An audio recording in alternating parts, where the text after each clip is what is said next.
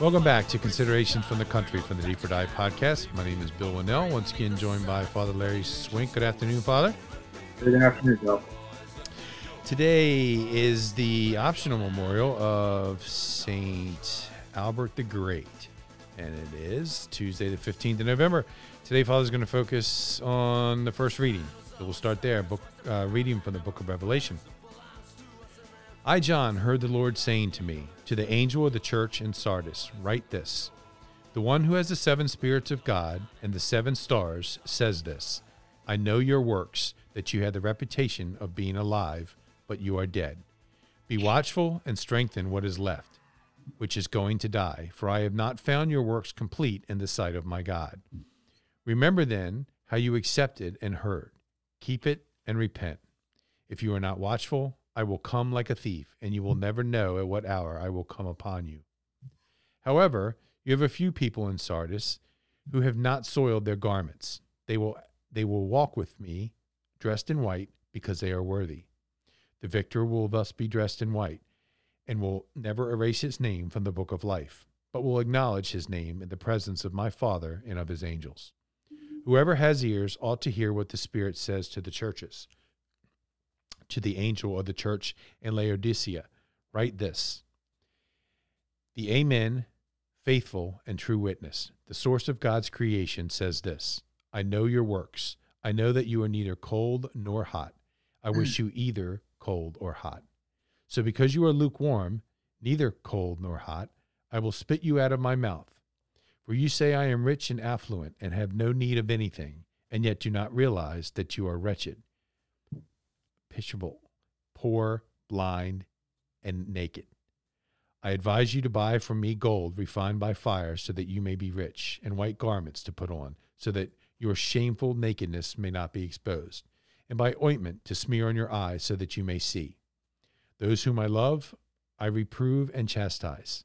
Be earnest, therefore, and repent. Behold, I stand at the door and knock. If anyone hears my voice and opens the door, then I will enter his house and dine with him, and he with me. I will give the victor the right to sit with me on my throne, as I myself first won the victory and sit with my Father on his throne. Whoever has ears ought to hear what the Spirit says to the churches. Father. Okay.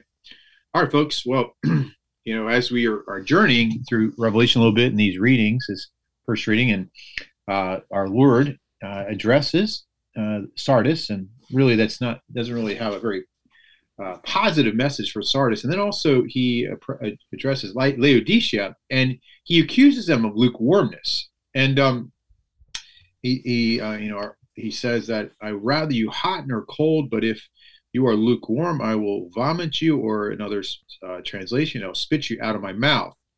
And there's a great book, which is good for maybe Advent or possibly Lent, which is called Lukewarmness, the Devil in Disguise by Francis Caraval. Maybe Bill can post that link, on the podcast if you're interested in reading it. But in that book, the author, quotes St. Thomas Aquinas about whether or not we have this sickness. Now, lukewarmness is a spiritual sickness that is not spoken about a lot in Catholic circles. Why? Because I think lukewarm people don't talk about lukewarmness because you don't want to accuse yourself of something that maybe you're guilty of. And I think we all at times fall into this category. I think most, well-minded, spiritual people will find themselves falling into lukewarmness. It's just one of these things that happens. And so St. Thomas Aquinas says there are seven or six sisters of lukewarmness, and it's sort of symptoms that we have it. And number one, he says, is we have a lack of hope, a discouragement, and a lack of interest in the things of God. And what happened, like lack of hope means, basically the attitude which we can creep into us is, what's the point? It doesn't make a difference anyway. And, I tried fasting, or I did some rosaries, or I did daily mass, and really it's not changing my life. And, and really what that is a lack of hope. Number two, an uncontrolled imagination. It's very interesting that, St. Thomas and also St. Gregory the Great argue that, or make the point that a person who's lukewarm will give free rein to the imagination and will take refuge in false exploits and triumphs and sort of find false happiness and sort of the, I guess, what could be as opposed to what is, so there's sort of a flight from reality, essentially. It's looking for the bigger, better deal, and just kind of, maybe dwelling on things or making too big of a deal over things, and let the imagination just kind of go haywire.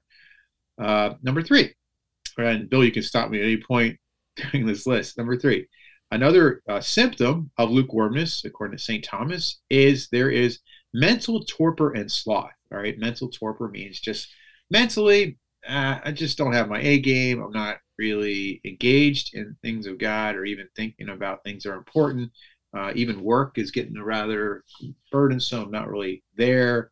And sloth means sort of a laziness with the things of God and a sadness over the things of God, And so St. Gregory says, when it is not jolted by timely ardor, the soul becomes overcome with lethargy, thereby bringing about the total collapse of any desire for the good. So sloth just means like, I'm not going to do it, a spiritual laziness. Number 4 is pusillanimity, which is, this is basically, this word essentially means like just shrinking from anything that takes serious effort, right? Like it's just the attitude, let me just do the path of least resistance. That's basically what bare minimum. Yeah, just let me check the box and just move on. Like I'll say grace before meals, maybe go mass on Sunday, but we're not going to really, so, and also, this could also happen at work and not just prayer life, but just life in general. I'm just checking the box. Number 5, another thing that's very interesting with a lukewarm person is a person will have rancor and a critical spirit, which means an anger or being annoyed by everyone around them.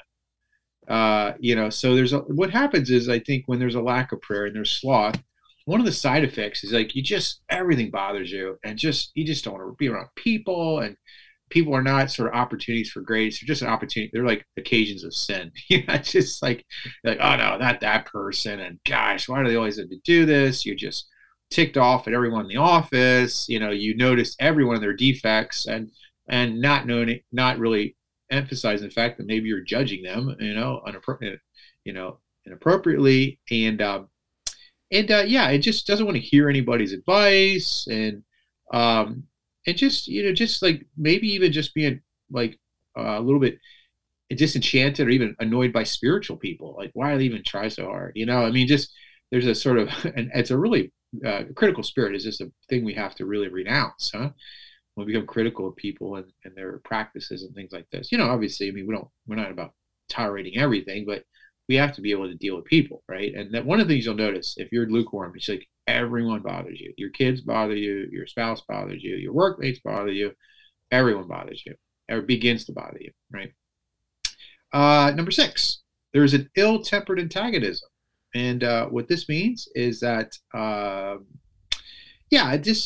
you start talking badly about, just maybe dismissive about spiritual things, right? And you get almost like there's an anger that's coming into you, right? This antagonism, this is, there's a saying from St. John of the Cross: anyone who does things lukewarmly is close to falling. So this, we have to be careful of these things. So these are 6 sisters, of lukewarmness. All right. So just check yourself. Do I have these symptoms? All right. What is the remedy to this? It's quite simple. It's like, okay, first you check yourself. Number, our Lord says, repent and go back, basically, and open the door, right? Just in a sense, like I'm knocking, just get back to a prayer life. Ask yourself, like, all right, let me get out of this attitude, right? With the power of the Holy Spirit. Let me work on some devotions. Maybe I can't do all of them, but let me do some of them well.